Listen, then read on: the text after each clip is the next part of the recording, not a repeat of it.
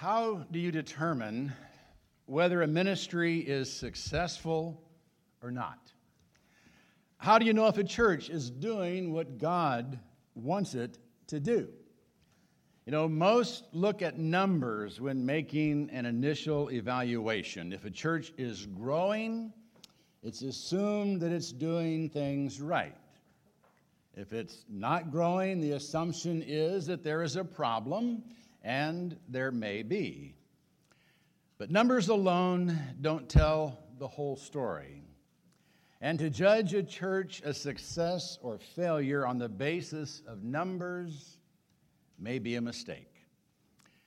My first Sunday as the preacher of Chatham Christian Church was July 1st, 1973, 45 years ago today. Attendance that Sunday was 140. By my second Sunday, it had dropped to 103. Over the years, our attendance has risen and fallen many times. For 5 years in the 80s, we were over 200, and in the late 90s, we were in the 180s. So far this year, our high has been 151, and our low, 91. And our average the past several years is about what it was when I came here 45 years ago. What does that mean? I really don't know. A lot of factors can drive numbers up or down in a church. A new building, a change in musical style, a growing church in the area, an unpopular moral stance, personality conflicts, a shift in congregational priorities, a change in the political climate or societal expectations. There are both good and bad reasons for fluctuating numbers in a church. So how is a church to know whether or not it's succeeding in God's eyes? Well, when Paul left Timothy in Ephesus, there were problems in the church. And Paul was hopeful that Timothy could turn things around, but how was he to do it? Paul outlined what Timothy was to prescribe and teach to the church, and his letters to Timothy are filled with relevant instructions for the church. But what else was Timothy to do to make sure his ministry in Ephesus was successful? Well, as we read on, we discover that Paul gave Timothy some personal instructions that, if followed by him and by the church, would lead to a successful ministry. They weren't church growth techniques or marketing strategies, but they would ensure salvation, both for Timothy and his hearers. And that obviously is the best test of success in ministry. So let's see what Paul said to Timothy. And the first thing Timothy was to do was to establish a modeled ministry. We're in 1 Timothy chapter 4, beginning with verse 12. Let no one look down on your youthfulness, but rather in speech, conduct, love, faith, and purity, show yourself an example of those who believe. We've all heard the statement, I'd rather see a sermon than hear one. And in effect, that is what Paul is saying to Timothy. Make sure you set an example for your people. Paul even wrote of himself in 1 Corinthians 11:1, be imitators of me, just as I also am of Christ. And that is the first component of a successful ministry, something we today call modeling. It's absolutely essential that those who would lead in ministry lead by example, for the credibility of our message is judged by the life we live. How many times have you heard someone say their faith had been shattered by a faithless minister? or by hypocritical leaders in a church. Now, while it is wrong to base our faith on fallible men, we should be able to look to leaders of a church for direction and for an example to follow. And let's not assume that only the ministers and elders are leaders in a congregation either. If you teach a Sunday school class, you're a leader. And whether you want to or not, you model for your class. If you are a youth sponsor, you set the example for the kids to follow by everything you do. If you help in the nursery, serve as an usher, or just greet someone on Sunday morning, you are showing yourself an example of those who believe. And it's essential that you be a good example, no matter who you are and what your circumstances may be. In fact, Timothy faced a special challenge when it came to set an example for others to follow because of his age. He was considered a youth, which meant he was under 40. The term Paul used referred to anyone of military age, which was under 40. But he was considered a youth. And being considered a youth was a definite disadvantage to him, because many of those he sought to lead were men of age and experience. Some were no doubt elders in the church who had even studied under the Apostle Paul. What he was being asked to do would be difficult. But Paul told him not to let anyone look down on his youthfulness. Instead, they should look up to him because of the example, he said. An example in both speech and conduct. An example characterized by love, faith, and purity. In his speech, he was to express love by saying things that demonstrated the high regard he had for the people in the church and his desire to seek only their best interests. He was to verbalize his faith, willingly telling what Christ meant to him, and he was to be faithful, honest, and dependable in what he said. He was to be pure of speech. What he said was to reflect the purity of his Lord. He was to think twice before passing on stories or making remarks that could soil the pure name of Jesus. And his conduct, his lifestyle, was also to reflect love, faith, and purity. He was to do that which was good for others, to practice agape love. He was to demonstrate his faith in God by the way he responded to the crises in his life, and his faithfulness to others by following through on his word. He was to live in such a way that no one could question his commitment to Christian standards of morality.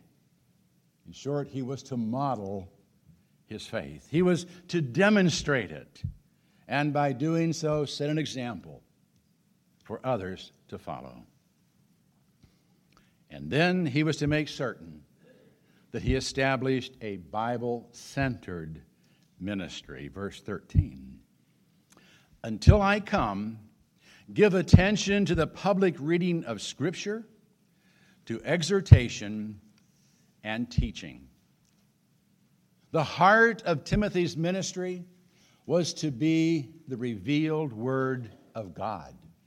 It wasn't to be his programs and ideas or even his inspirational sermons. He was to get them into the Word. And the Word of God must be the focus of our attention as well. You know, we gather in this building to worship and to learn how to be what God wants us to be. We are not here to be entertained or emotionally refreshed. We're here to learn from God's Word. And to do that, we, like Timothy, must give attention to the reading, exhortation, and teaching of Scripture. We must read God's Word publicly so all can hear directly what God has to say. And reading must be followed by exhortation and teaching. Teaching clarifies and explains what is meant, and exhortation applies it to our lives. We must not be hearers only, but doers of the word.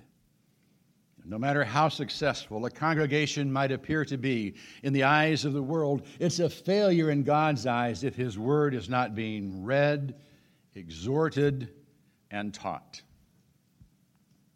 Over the years, we've stated our purpose as a congregation in a variety of ways. We used to have a welcome brochure that read, "Our purpose is to be changed into His likeness and to invite others to do so with us. In order to become like Him, we must know Him. His character, priorities, mission, and teachings are revealed to us in His Word. The study of Scripture is therefore very important to us, and it is prominent in our worship, services, classes, youth programs, and study groups."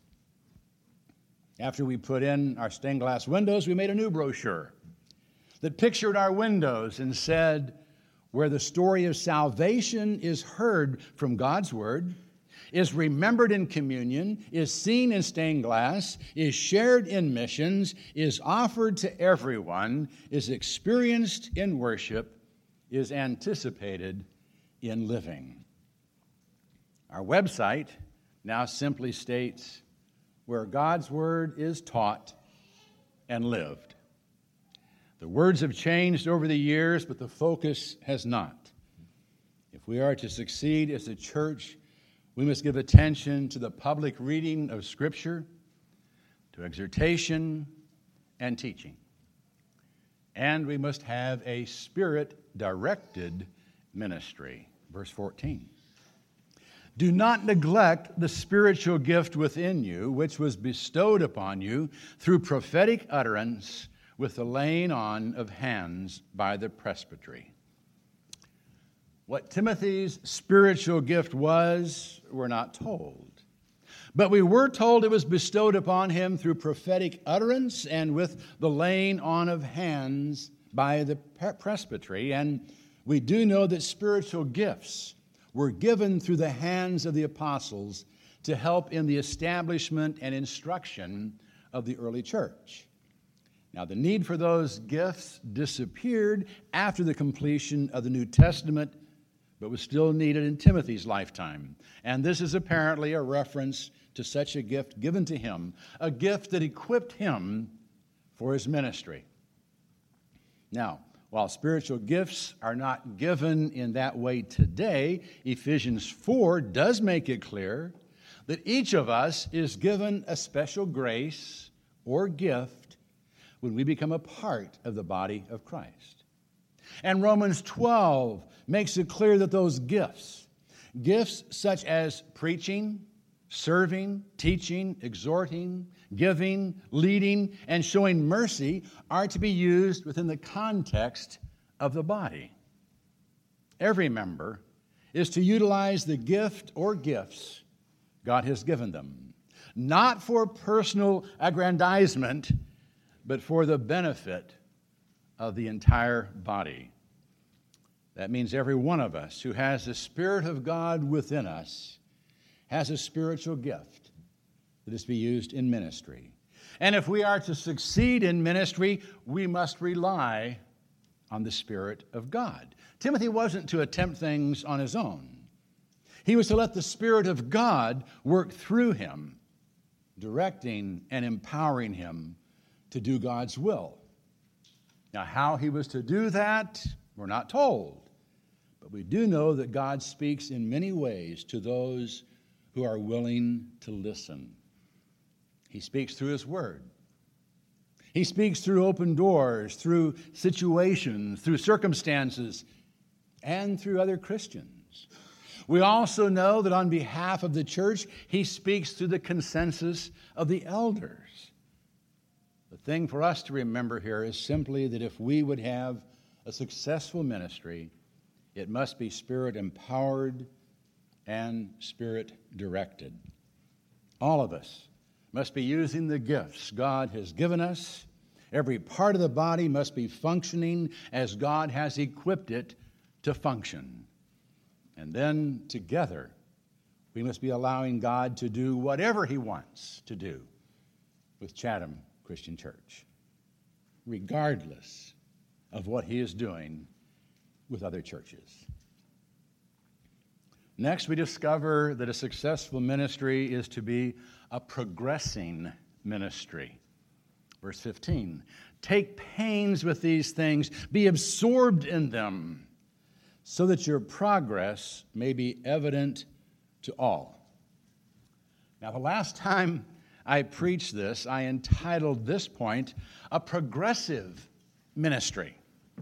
Now, that word has obviously been hijacked by a particular political persuasion, but the goal of progress is still important in ministry. When Paul told Timothy to be an example to those in Ephesus, he wasn't suggesting that Timothy had arrived, that he had become the perfect minister and the perfect example of what everyone in the church should be. Yes, he had been equipped by sitting at the apostles' feet and studying God's word, and he had been gifted by the Holy Spirit for ministry, but he was expected to continue growing spiritually and professionally. He was to take pains with those things Paul told him to do. He was to work hard as a minister, striving to be the best he could be, and striving to set an example in all that he said and did. As a minister, he had to love everyone in the church, and sometimes that's hard. He had to remain positive and have faith that God was at work in the church. He had to remain morally pure when fighting sin in his own life, as well as everyone else's. Timothy would have to work hard, take pains to do a good job. And he would have to be absorbed in the Word of God. He would have to study it, meditate upon it, pray for insight as to what it means and how to apply it and how to motivate people to follow it. He would also have to be immersed in the Spirit. He would have to rely on the Spirit within him to remain sensitive to the leading of the Spirit's leading in all things. If he would do those things, he would be constantly changing, and his progress would be evident to all. And as he changed and progressed, so would the church. Indeed, a successful ministry will be progressing, changing, improving in effectiveness as the leaders and members change and make spiritual progress. If we never change, something's wrong. Our relationship with Christ is dynamic, and we are to be ever changing into His likeness. And if our church never changes, something is wrong. Now, I do have to admit that I generally don't like change. Marilyn learned long ago if she wanted to change the look of a room, it was easier to move the furniture herself than try to convince me that things should be moved. And I'm probably getting worse. I never get car fever anymore. I'm delighted that my Harley has 130,000 miles on it. And once I've found a fishing lure that works, I have no desire to try anything else. I don't believe in change for change's sake. Nor do I believe that change is the same as progress. If something is working, there may be no need to change it. However, if it can be done better, maybe there is. I think as a church, we are doing a lot of things right. But if there are things that need to be improved or changed, let's change them. Now, admittedly, I may be hard to convince, but don't give up. If there are things that we're not doing that we should be doing, point them out. and then help us do them. Recently, it was brought to our attention that we don't have a group that is simply dedicated to prayer, so one is now in the initial stages of being formed. We don't want to be a stagnant ministry. We want to be a ministry that is characterized by people from the preacher on down who are changing, progressing, growing in faith, and becoming more like Christ every day. A church that is willing to evaluate its ministry and find even better ways to be and do what God has called us to be and do. A successful ministry is one that is progressing. And it's a persevering ministry. Verse 16. Pay close attention to yourself and to your teaching. Persevere in these things, for as you do this, you will ensure salvation both for yourself and for those who hear you. It's easy to get discouraged. It's easy to give up, to quit trying, or to settle for less than we should. If we become content with our spiritual development, we'll stop improving. And if we're always looking back to past successes and not working for new ones, we'll stop having them. We must persevere to succeed. Paul told Timothy to pay close attention to himself and to his teaching. It was imperative that Timothy examine himself regularly to see if he was progressing or not. And it was vital that he made sure he was teaching what needed to be taught, not just what people wanted to hear. In Paul's day, some only wanted to hear things they hadn't heard before, things that were new. Others wanted to have their ears tickled. They wanted to hear things that pleased them, that made them feel good. In our day, we're told the postmodern mind is more interested in experience than absolutes. But God has spoken, and we must persevere in declaring the whole counsel of God. Our goal is not necessarily a large audience. Our goal is the salvation of ourselves and those who hear us. The way we do that is through teaching and preaching God's Word. All of it. And the best way I know to make sure I preach all of it is to preach straight through Bible books, trusting that if God said it, we need to hear it and understand it and practice it. If we'll do that faithfully, I believe we'll be successful in leading men and women to a saving knowledge of Jesus Christ. But we've all got to pay close attention to it. And we've got to examine ourselves regularly to make sure we are putting it into practice, all of it.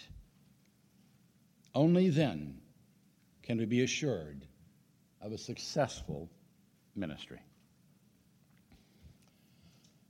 I want to close by sharing something I just read Friday morning.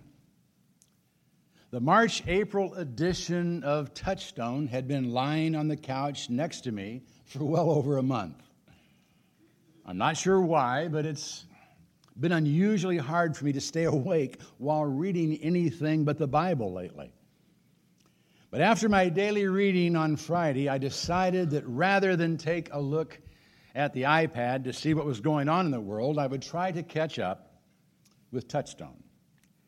I started by reading the next unread article, a rather lengthy feature article entitled, "Reason Takes Up Arms, How Best to Face the Total War of the Anti-Culture." Now, it was an excellent, thought-provoking article, and I was going to stop there. But then something or someone pushed me on to the next one. Millennial mission. The transmission of Christianity is not a new task. Early in the article, I was reminded that millennials are those who were in the 18 to 34 age range in 2015, and that they have eclipsed the 74.9 million baby boomers, ages 51 through 69, in 2015, to become the largest demographic in our nation. I was also reminded that millennials stand out as least likely to value church attendance, with only 2 in 10 believing it's important and 35% actually being anti-church. The article explored the stated reasons and noted how some churches are obsessed with changing in the hopes of reaching the millennials. However, it also noted it's easier to develop a new program than to minister grace to a sinner. And that is exactly what a millennial is. A sinner in need of the reconciling love of Jesus Christ, just like the rest of us. There is no mystery here. So there is no need to radically alter the mission of the church. The author further noted, the sobering truth is that millennials' religious perceptions and dispositions did not emerge out of nothing, but were in fact begotten by their spiritual parents. It was the baby boomers who crafted church in their own image, making it more casual, more seeker-friendly, more entertaining. Millennials watched their precursors take down the cross to make room for the screen. They saw them eliminate the liturgy, something that's never been a part of our heritage, to increase praise time. They heard them talk about how important it was for God to make them feel better about themselves rather than about sin and the need for repentance. And now the shoe is on the other foot. He then concludes, there is no need to twist ourselves into knots, trying to divine what millennials want, because we already know what they need. We don't have to invent new programs, either fashionably modern or ancient, or rebrand or reimagine anything. Let us not waste time and energy on new measures or techniques. The one thing needed is a clear and robust ministry of the gospel.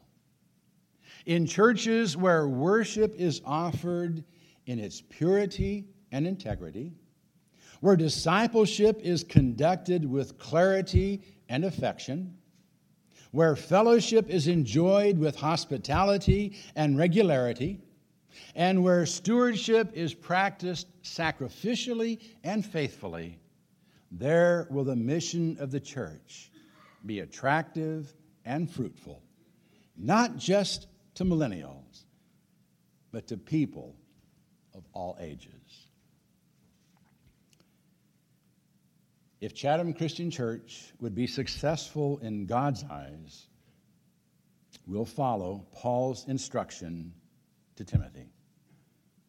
We will be a modeled, Bible-centered, Spirit-directed, progressing, persevering ministry. I pray we'll never lose sight of that, nor settle for anything less.